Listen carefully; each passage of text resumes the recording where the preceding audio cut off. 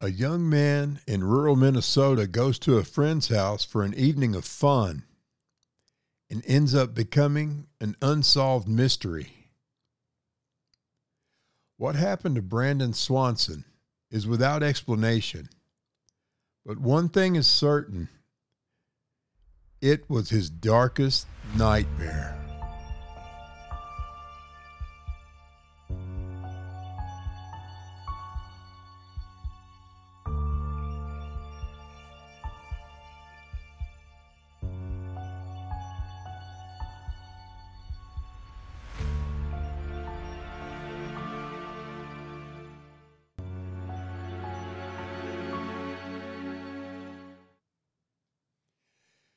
Hello and welcome. I'm your host, Grandpappy. On this edition of Darkest Nightmare, I'm going to show you how quickly the mundane can become the surreal. 1 minute you're there, and the next, well, let's just begin our journey and find out where it takes us. Life was looking pretty good for Brandon Swanson. The 19-year-old student from Marshall, Minnesota, had just finished his first year of classes at Minnesota West Community and Technical College, where he was studying in the school's wind turbine program in the nearby town of Canby.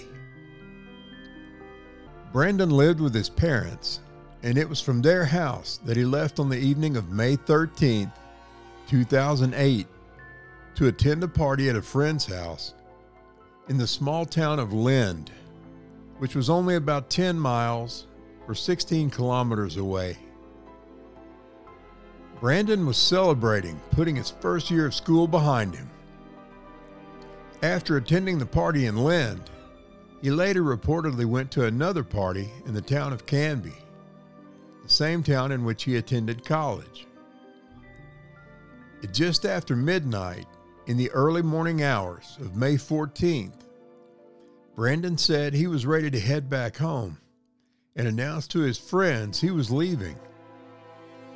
Eyewitnesses at the party stated that he did not appear intoxicated. He was said to have consumed some alcohol, but not to the point of excess, with one person stating that Brandon had only consumed a single shot of whiskey. He was just chilling and enjoying being young. As Brandon drove through rural Minnesota in those early morning hours, something happened which caused him to drive his Chevrolet Lumina into a roadside ditch. Fortunately, he was uninjured, and after checking out his car, he discovered that it was also seemingly undamaged. He tried to pull the car out of the ditch, but it was no use. He could not get any traction and was completely stuck. Feeling frustrated and irritated, Brandon placed a phone call to his friends, but no one answered his repeated calls. He then called his parents, Brian and Annette Swanson. He explained his predicament and asked if they could come out and pick him up. He was unsure of his exact location and said that he was stuck beside a gravel road he believed somewhere outside of Lind. He assured his parents he was not injured and told them he'd wait by his car for them to arrive. Brian and Annette Swanson stayed on the line with their son as they were driving to pick him up. They would later relate that Brandon seemed pretty sure of his general location, if not his exact location, and he didn't seem in any way disoriented or confused. Something to keep in mind here is that Brandon drove the road between his house and Canby almost daily to attend class. The trip was very familiar to him. When Brandon's parents got to the place to which they thought he directed them, they saw neither Brandon nor his Chevy Lumina. They were still on the phone with him at this time, and Brandon's father began to flash the headlights of his car on and off repeatedly and told his son to do the same thing, in the hope that they might be able to spot each other in the darkness. But sadly, neither could see the other's lights flashing. The increasing frustration of the situation caused tempers to flare, and an argument took place between Brandon and his parents. In his anger, Brandon hung up on his mother. Annette Swanson called her son back to apologize, and it was at this time that he told his parents that he thought he could see flashes of light off in the distance, which he believed were coming from the town of Lind. He said that he didn't think he was that far from Lind and that it would probably be easiest for everyone if he just walked to town and met them in the parking lot of a business both were familiar with there. Brian Swanson stayed on the phone with his son as he walked and stated that his son told him he was going to take a shortcut through some farmland to shave off some time in getting to their agreed-upon destination. At this time, Brian drove his wife home so she could go to bed as it was now past 2 a.m. He then headed back toward Lind to meet his son. Once again, Brandon's father remained on the phone with his son as he was walking toward the lights he'd seen flashing and had assumed was the town of Lind. Brian drove toward the agreed-upon parking lot in the town of Lind, which Brandon had said that he was going to walk to. This call began at around 2:30 that morning, and it would be the last contact the father ever had with his son. As Brandon walked through the early morning darkness, he kept up the conversation with his dad. He said that he was walking along a fence line and that he could hear the sound of running water. He also restated that he could see lights in the distance towards which he was heading, thinking it was leading him towards Lind, where his father was waiting for him. At around 3:10 a.m., as Brandon was still speaking with his father as he walked, he suddenly interrupted himself mid-speech and shouted, "Oh shit!" At which time he went silent. The call was still open, but Brandon didn't respond to any further messages from his father. He had disappeared into the Minnesota darkness. After being unable to get any response from Brandon, his father hung up and then tried repeatedly to get his son to answer his phone. But Brandon would never answer again. At this point, Brian began driving frantically around, searching the countryside around Lind for his son, but he was unable to find anything. At 6:30 that morning, he alerted the Lyon County Sheriff's Office that his son was missing and they needed help finding him.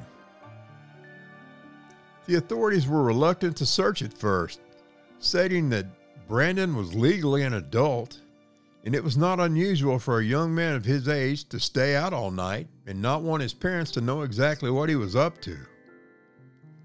One officer even said that Brandon had a right to disappear if that was what he wanted. Brian and Annette Swanson were insistent that their son had met some mishap or possibly even foul play and that he must be found. At around noon that day, May 14th of 2008, officers began an actual search for the missing teenager, combing the area around Lind, where Brandon had stated as his location. The officers fanned out and covered the entire area, but were able to find neither Brandon nor his car in that vicinity. The search was eventually widened, and Brandon's car was eventually found in a rural area on the side of a field near the Lyon and Lincoln County lines, about 1.5 miles north of Highway 68. As this was an area of shared jurisdiction, the sheriff's office of that county also became involved in the investigation.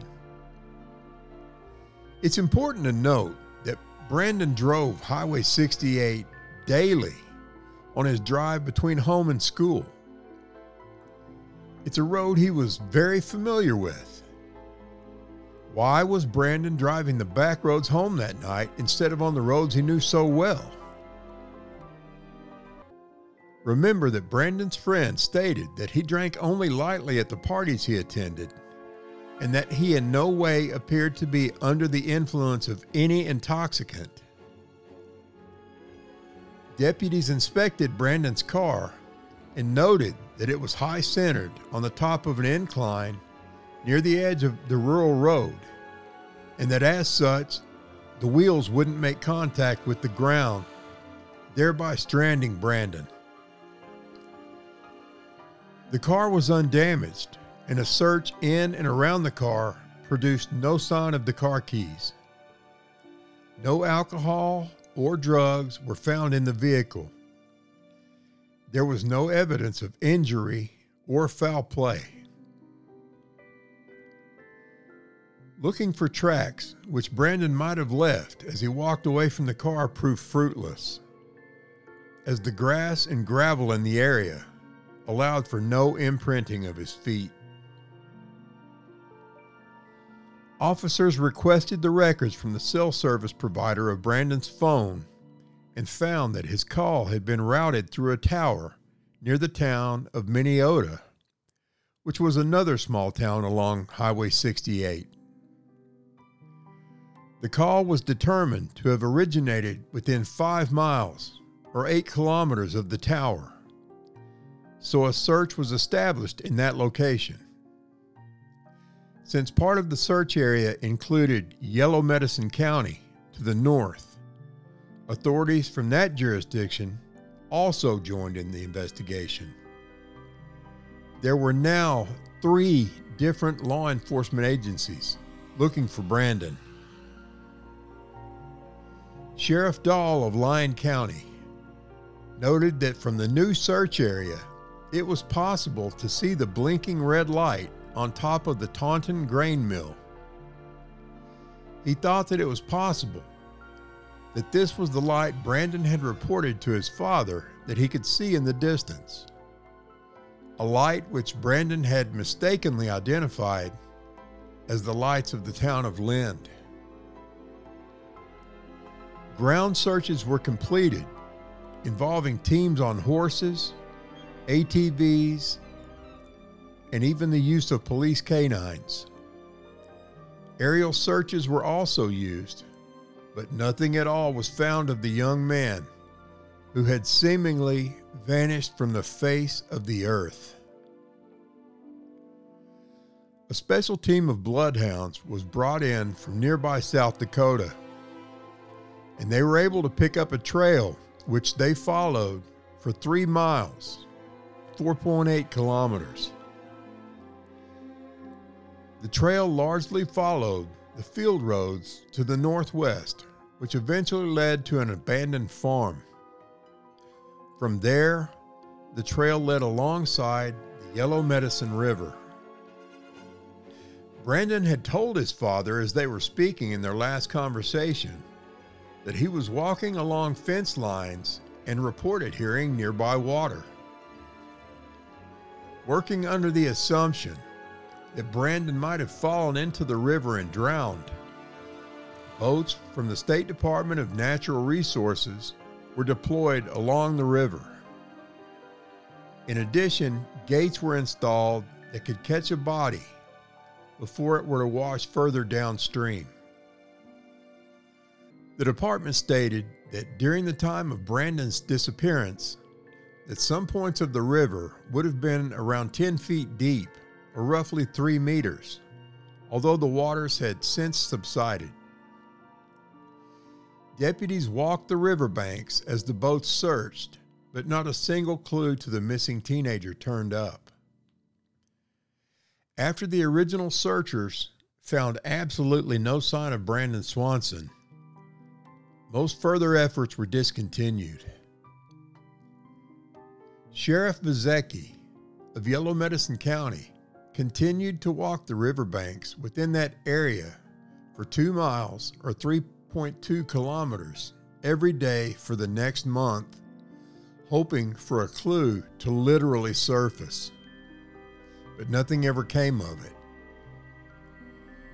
Brandon's parents left their porch light on all night, every night, as a symbol of hope that their son would eventually return, or at least his whereabouts would be known, either dead or alive.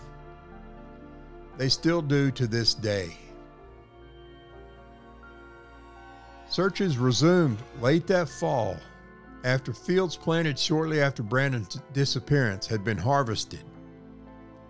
In total, 122 square miles, or 322 square kilometers, had been searched with nothing to show for it. Brandon has never been found to this day. He was simply swallowed by the night. There are questions about this case which are troubling. What made Brandon choose to drive down back roads on that fateful early morning? He was said not to be impaired and had only to drive his normal route home down Highway 68 from the party location in Canby to his home in Marshall. What happened to cause his exclamation of surprise and distress when he suddenly yelled out, "Oh shit!" while talking to his father as he walked through the Minnesota countryside? Brandon's cell phone was working until the 16th of May, as it would ring multiple times before it went to voicemail. If his phone was working, why hadn't he made any further contact after his surprised outburst to his father, the last time his voice was ever heard? His phone obviously remained charged for the 2 days after his disappearance, as it was able to receive calls. When a cell phone is turned off or damaged, it will either go directly to voicemail or at most will ring one time before going to voicemail. An accident or mishap was immediately assumed by the law enforcement agencies in the initial searches. Authorities seemed convinced that Brandon had fallen into the Yellow Medicine River and drowned. But if he had, why had his phone still been working into the next days? Had his phone been in the river, it likely would have been ruined and unable to operate at all. Brandon's cell phone has never been recovered. And after 2 years of innumerable searches along that river, it's highly implausible that Brandon drowned, because his body would almost certainly have surfaced by now. But this is not proven to be the case. There's another possibility that must be taken into account: that Brandon met a human monster somewhere in that darkness. There are no known reasons why anyone would have wished Brandon harm, but there are people walking among us who murder for reasons normally related to sexual fantasy or deep-seated psychosis.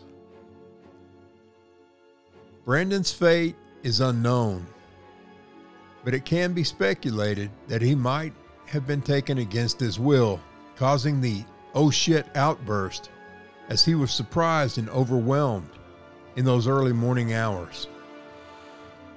A murderer might have disposed of his body in such a way that it would never be found. This likelihood is remote, but must be considered. Another possibility could be the case of vehicular homicide if another individual were driving distracted or intoxicated and accidentally hit and killed Brandon. He was in a rural area, on gravel roads, where visibility is reduced with no street lights to illuminate the roads. It's possible such a driver would panic in fear of going to prison or being sued by the family of his victim, and he might dispose of the body to hide evidence of their involvement. At this time, the simple fact is that Brandon Swanson went from being a typical college kid to an unsolved missing person overnight. His fate remains a mystery to this day. I'd like to thank you for joining me on another episode of Darkest Nightmare. We want you to know that you're a valued guest and that we hope you've enjoyed this true story. If you like this type of content, the dark, the mysterious, the unknown, then please subscribe to the Darkest Nightmare podcast on whichever platform you choose to listen. And tell your friends about us so they can enjoy our program as well. That's it for this episode. Our release schedule is on Mondays and Thursdays, twice a week. Please join us next time. And remember, you never know what circumstances might transport you into your own darkest nightmare.